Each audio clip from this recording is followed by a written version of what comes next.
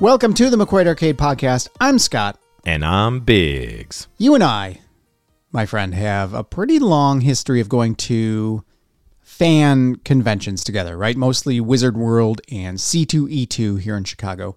In fact, that last one, C2E2, which is the Chicago Comic Entertainment Expo, was the last one that we went to, and it was in February of 2020, right before the entire country / planet shut down. And that had to be one of the last events like this of its kind that like anybody went to, right? Yes, we were even feeling a little bit nervous. We're like, whoa, there is this pandemic brewing, and here we are packed into this giant room with thousands of people. Yes, I remember it feeling kind of weird given everything we were seeing on the news. I also remember that I had maybe one too many overpriced convention hall Bud Lights that day and almost got into a fight with a guy.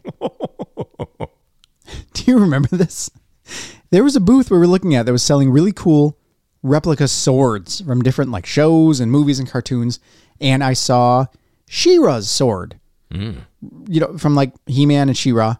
And I couldn't remember what it was called. I couldn't remember the name of it. And I was like, to you, I said, man, He-Man's sword is the sword of power, but I don't remember what her sword is called. And some random guy next to me was like, it's the sword of power. And I was like, well, sir, man that nobody asked. I was like, actually, that's He-Man's sword. And he laughed. He literally laughed and like scoffed at me and was like, so is hers. And I was like, oh, really? Is it? And you were like, okay, Tiger, let's go. Hey, look at those Star Wars toys over there. Let's go look at those. And you dragged me away. It's the sword of protection, by the way. Thank you very much if you're out there listening. Random guy that again, nobody asked. There's nothing worse than being sanctimonious and wrong. So we love these shows. We love Comic-Con kind of stuff and conventions. But our favorite thing by far like this to go to is always the Midwest Gaming Classic in Milwaukee. Not just because we love games so much, but because it's such a hands-on experience. You get to actually play just about everything there. And there was always a lot there to play. It's so true. And to me, getting to actually play the games is such a fundamentally different concept than a traditional conference, right? It's closer to a gaming festival, like a food fest, where you get to actually try different types of foods than a convention in the strictest sense. So this is a show that's been going on for 20 years now, and we discovered it about 5-6 years ago. Back then it was in a hotel, which gave it this really cool, intimate kind of feel. The show kind of took over the first couple floors of this hotel, and it felt just so dense. There was just so much stuff everywhere. You walk by a hotel room, and then you realize, oh, there's like stuff to like see and go do and play in that room. And it was really cool, really different. But the last year it was there at the hotel, the old venue, you could tell that the show had outgrown it because it had gone from intimate to just feeling kind of packed. So while being at the Wisconsin Center, which is the big convention center in Milwaukee, gives the show a very different, less intimate vibe, it's actually really nice to be able to actually easily walk around and look at stuff and play stuff, especially this year, right? Especially now when the last thing anybody wants is to be packed in anywhere with a bunch of people. Mm-hmm. The last few years we've gone to MGC. We've seen some really great speakers and panels. We've watched live recordings of Retronauts, which is probably the longest running retro gaming podcast out there. It's been around for at least 15 years or so. And the last time we were there, we saw Howard Phillips speak, which was so great. I mean, he was an important figure from our childhoods. Absolutely. And as a quick aside, Howard Phillips was an early employee of and ultimately a big spokesman for Nintendo of America back in the 80s. He created our beloved Nintendo Fun Club News, which went on to become our even more beloved Nintendo Power magazine. Kotaku gaming website called Howard Phillips, quote, one of the company's most high-profile and best-loved employees, his trademark red hair and bow tie making him as much a mascot of Nintendo's early success as any plumber or kid in a green tunic, unquote. He talked about his early days at Nintendo of America, stories about like working in the warehouse, playing new stuff as it came in from Nintendo of Japan, Everyone in the room was just rapt listening to him speak. It was so great. And I almost, like, I wanted to ask for like a photograph with him when it was all over, but he was mobbed as soon as he left the room. We were having so much fun just playing stuff this year, though, that we didn't really do anything else. We didn't really see much else. I did, before you arrived, I checked out a wrestling show. They had live pro wrestling. They had a full ring set up and everything. And as you know, I love me some wrestling. So that was a lot of fun. And we did watch a really cool band for a while. Yes, and in a lot of ways, it was the perfect encapsulation of the entire event. A really good band playing classic video game tunes with sort of a random guy playing Metroid in front of the stage with his back to the audience. So you could see his screen, but it was kind of a small, maybe it was like a CRT television. I don't know. The whole thing was a little strange. It was all probably part of the show, but it was just such a striking image, and it didn't seem related at the moment, although we just started cracking up, so I'm not exactly sure we didn't stay that long. We will post the photo on our Instagram page, so check us out, and please follow us at McQuaid Arcade. Anyways, it turns out that the band playing was called Mechanical Life Vein, and they were really good. Almost a jazzy style. They had a saxophone. It was really a neat take on some of these classic tunes. We'll also put a link to their page in the notes as well. Yes, and be sure to check them out. It was funny. Yeah, for just a second, when we first walked up and saw the show, we were like, does that man know there's a concert going on? Did he just sit down and just start playing Metroid? But then we very quickly realized that the band was playing music from Metroid, and it all made sense. So we got to watch the game being played with live music behind it. It was very cool. It was kind of like, it reminded me of the time we went to go see the Chicago Symphony Orchestra perform the music of The Lord of the Rings live as the movie played on a giant screen behind them, but on ever so slightly less grand of a scale. Ever so slightly. After we saw them, I went through their page on Bandcamp and listened to a bunch of their stuff, which included entire sets from previous years' Midwest Gaming Classics, and it just goes to show you how much cool stuff there always is to see and do at MGC, that despite the fact that we've been going for years, this is the first time that we've really caught their act, and it was a lot of fun. It was.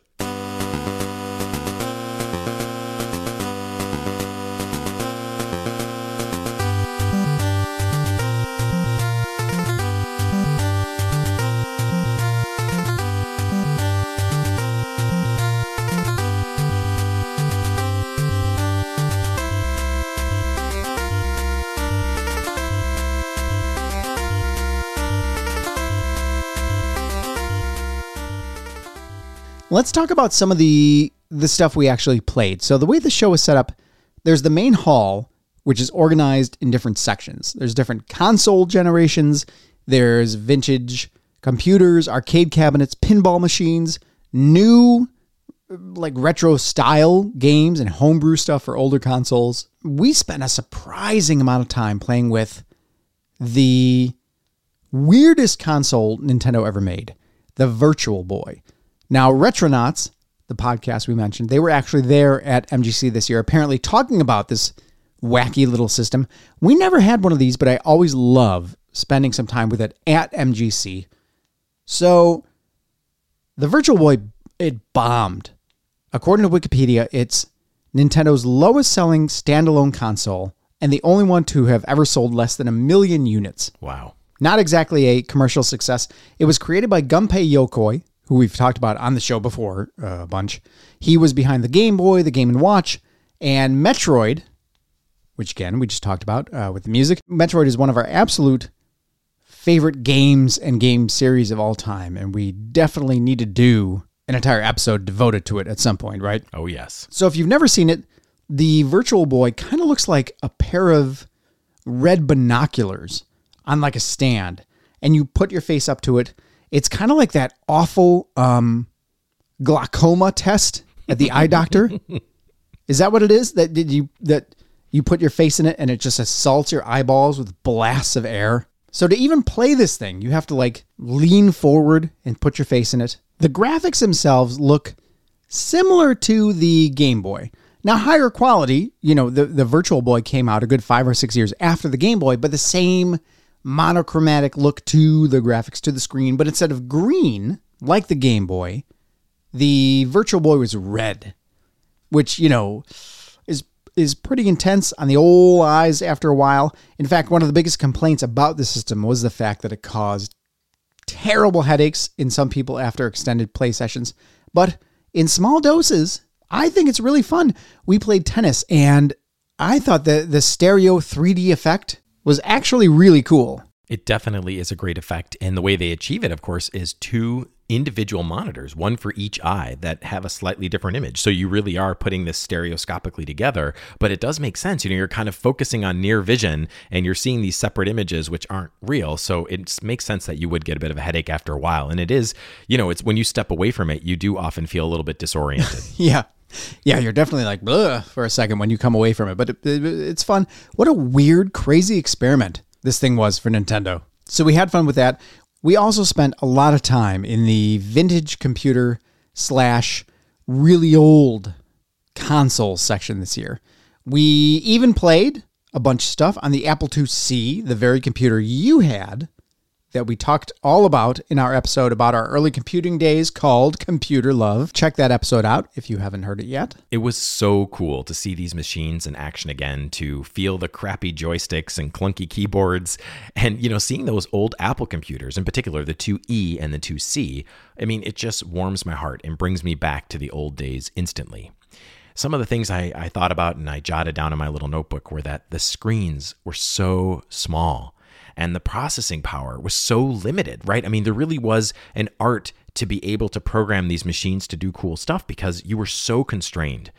And one of the coolest things that really dovetailed nicely with this trip was that I recently got this wonderful book called The Secret History of Mac Gaming by Richard Moss. It's published by the great folks at Bitmap Books, who've done a whole series of books like this. They're just fabulous. And they really capture the spirit of Mac gaming culture in those early days. There are a couple of passages I just wanted to share to give you a taste of this, because it really is a neat read. The first one is, quote, "This is the story of people who believed the Mac was neither the serious machine that Apple's marketing decreed, nor the toy that the computer snobs so disparagingly labeled it, but rather as a dream machine that could cross between worlds. A machine that had the capacity to teach, inform, inspire, and delight any user, whatever their background and occupation, and a machine that changed the world." Unquote. Wow. Whew. Another passage states, are you ready for this one? Quote, "Most of all, the Mac game development community produced games that were different. They knew their fans, and their fans knew them. They were independent, and even the successful ones were poor, but they were loved," unquote. And I think that really is part of it too. They were kind of a quirky band of people putting together these wild games. Yeah, wow, they really were. And I just have to echo what you said about Bitmap Books. They are so great. They put out so much great stuff. And between the two of us, we own a lot of their books. And there's one I'm tempted to get, all about the Commodore 64, even though we didn't own one, but we played one a lot at school. Again, we mentioned this in our computer gaming episode, Computer Love. And at the show, I spent a good 30 minutes or so on a Commodore 64 playing Lode Runner, which is such a great game. And as I said in that episode, computer games like Lode Runner, even though they were very similar in concept to some stuff that we played on consoles, just had such a different feel to them. And that's part of why, as a kid who didn't grow up with a computer, I loved playing games on your computer as a kid because it just felt like such a different experience. Right? I mean, obviously the graphics and sound are going to be different, but it was really more than that. Those little quirks, the little conventions to a platform. It was a little bit like being a traveler to a foreign land, exciting and different, with lots to learn and little surprises around every corner. Then we came back to our console roots and played a bunch of old Atari stuff. There was this beautiful Atari 2600 Sears store demo unit that we played a bunch of games on, and it was gorgeous. It was so big, unlike the Nintendo Entertainment System demo unit that we played countless times when we were kids. I think we were too young to really have seen one of these actually in a store at the time. Yes, I'd never seen one. I mean, it was really quite a specimen, this huge metal box with all of these different games. This was amazing. Yeah, it's also amazing how many of these 2600 games still hold up. How much fun they still are, especially when you take into account the different peripherals. This beautiful demo unit had a joystick and a paddle on it. It was a lot of fun. On another Atari they had set up, I played a bunch of Pitfall, and that game still plays so well. Talk about stuff that holds up from a long time ago. It's so great. And that's probably the Atari game I played the most as a kid because it's just so good. That and Dragonfire, which is probably my all-time favorite game for that system. We actually saw a Dragonfire cartridge for sale in the vendor hall, and it was super cool to look at it and reminisce about the neat like puppet dragon that was on the label. That vendor hall, by the way, is so cool. I mean, it's huge. There's a ton of stuff to do there. You could spend hours there just looking at all the old games and consoles for sale. Oh, and we do. I mean, that is a big part of this, to go browsing and look at all the different shops with not only used games, but this year they even had some artists, which was really cool to see their wares. And then lots of neat little niche toys and memorabilia and little collectibles that really speak to the demographic. Yeah, the kind of Comic-Con style artist alley is a recent addition to MGC, and it's super cool.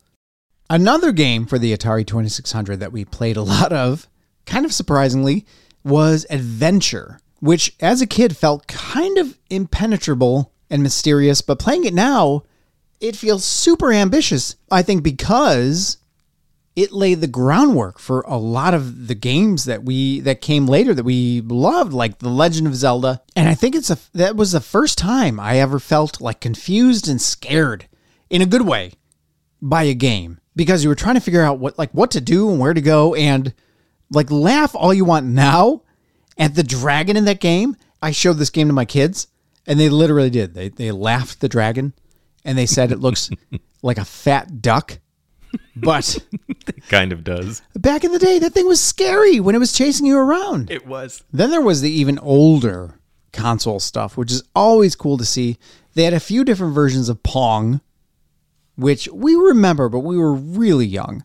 And I think I found the exact unit that my family had. It had a bunch of supposedly different games built in, but they were all, they were really basically identical. They each just had slightly different sized lines hitting a square block back and forth. But it was like, you can play hockey, tennis, ping pong, table tennis. Like it was all the same game.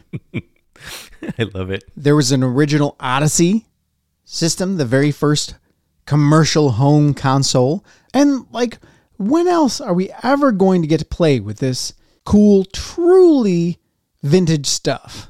You know? One thing I loved, that there were these little tableaus. There was a little statuette of E.T. holding a phone. There was this retro 70s living room set up with Pong and a lava lamp and this cool blanket. Like, it was really clever, and really, it really evoked the emotions and the feeling more than just showing the hardware out there. I thought that was really clever. Yeah, super clever. Gave it all some sort of cultural context. And I played some E.T. at that station. And look, is E.T. for the Atari 2600 a great game? No, it is not. But it is also not any worse than like a lot of other stuff on that system. It's become trendy to hate on it and blame it for single-handedly just like destroying video games as we knew them. But in reality, it was an okay game that sold like crazy and made a ton of money. All the stories you hear about, E.T. cartridges being buried in the desert because nobody wanted them, that's because everyone already had it. Everyone who had an Atari had the game, not because it didn't sell well. Atari just really kind of foolishly over-anticipated sales far beyond what they could have realistically possibly sold. The fact that the guy who made this game, Howard Scott Warshaw, made it in like a month is really impressive. He's got a new book out that is next up on my reading list.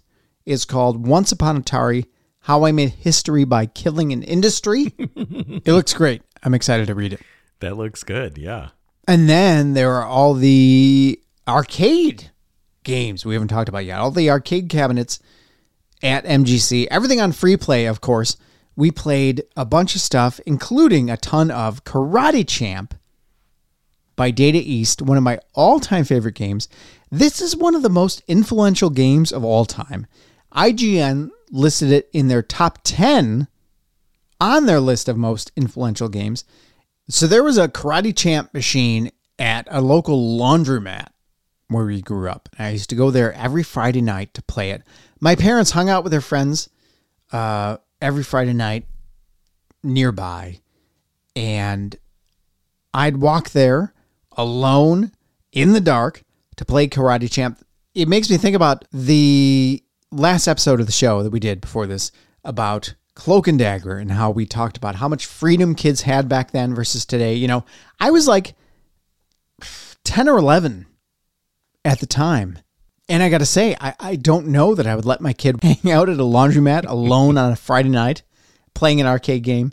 But I did. I played it a bunch. You know, I have my arcade game station in my office, and I've set it up to simulate Karate Champ's arcade controls using two 8-bit-do arcade joysticks. One of the highlights for me of the conference was when we got there.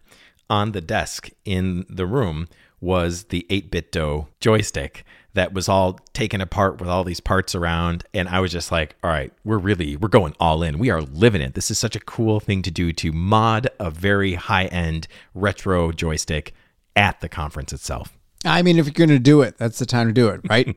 8-bit-do is such a cool company. They make a lot of retro style controllers that we both love and use. Like, they are our retro gaming controllers of choice. And I use their wireless arcade joysticks in my home setup, which are just beautiful. And I'm in the process of upgrading them.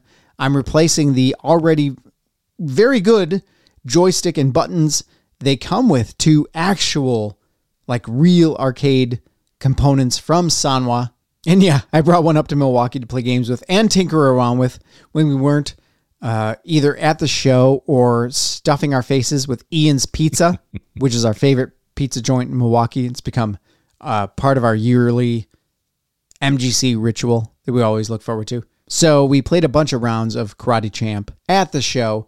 And I got to tell you, like, considering how much experience I have with the game, you held your own pretty well, my friend. And then you went on to school me at Mortal Kombat 11. That was too much fun. I mean, we were laughing so hard. And what an amazing juxtaposition of two similar concepts, right? Two fighting games, one-on-one, the father of it all, Karate Champ, or the great-grandpa now. And then this super fancy, ultra high resolution graphics with these crazy finishing moves. And honestly, I was never a big Mortal Kombat fan, but this kind of won me over. Everything from being able to be the Terminator to, all this crazy stuff. It was awesome. There are some modern current multiplayer games at MGC as well. And they had the most recent version of Mortal Kombat, which is 11. That's a series that's been going strong since it first came out in 1992, which is when we first played it at Super Just Games, an arcade we spent a ton of time at in high school.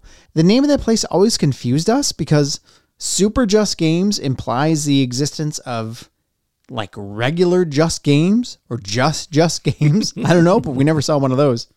And we watched people playing this game and, it looked really neat. But then we found out you could be these just blatantly retro nostalgic characters, clearly added to appeal to middle-aged 80s nerds like us, like RoboCop and the Terminator and Rambo, and it worked. We had to play it, and it was so much fun. John Rambo, come with me. What's my crime? Vagrancy?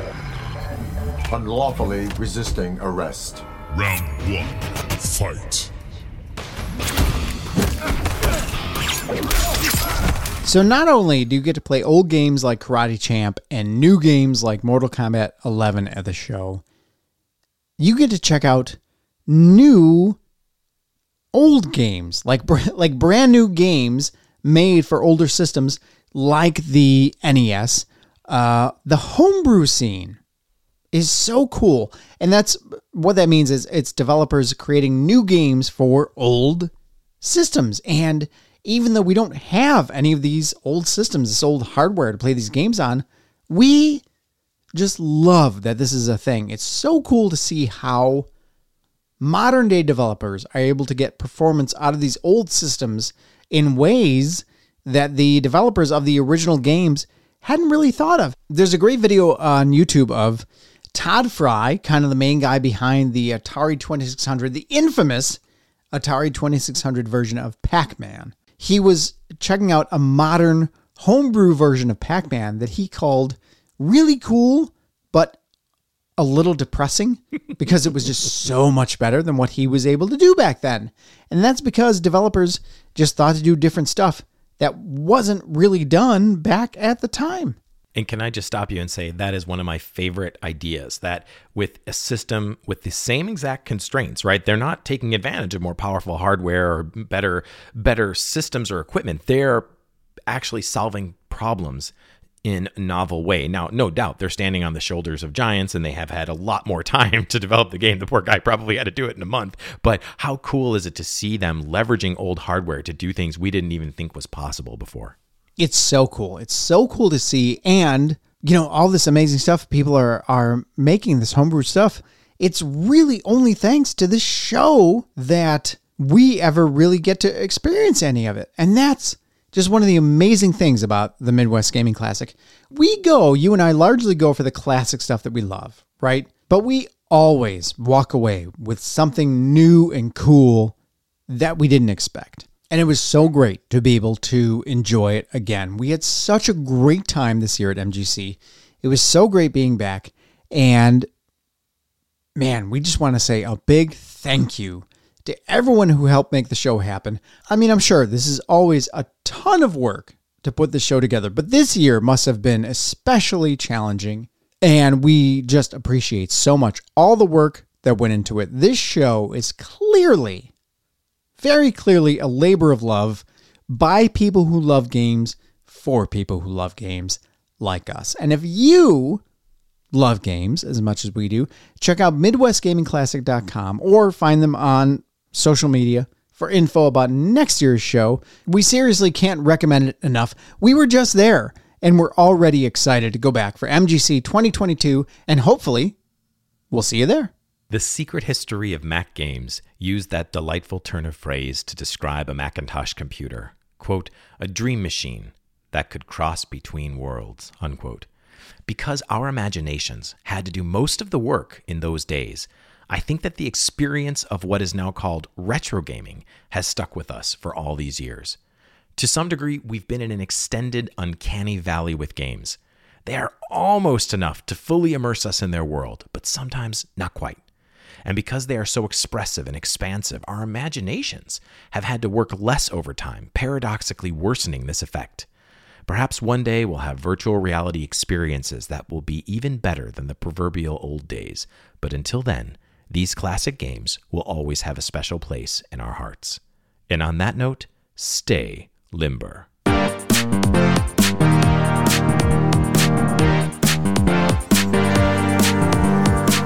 For more fun from the 80s and beyond, be sure to follow at McQuaid Arcade on social media and sign up for our newsletter at McQuaidArcade.com.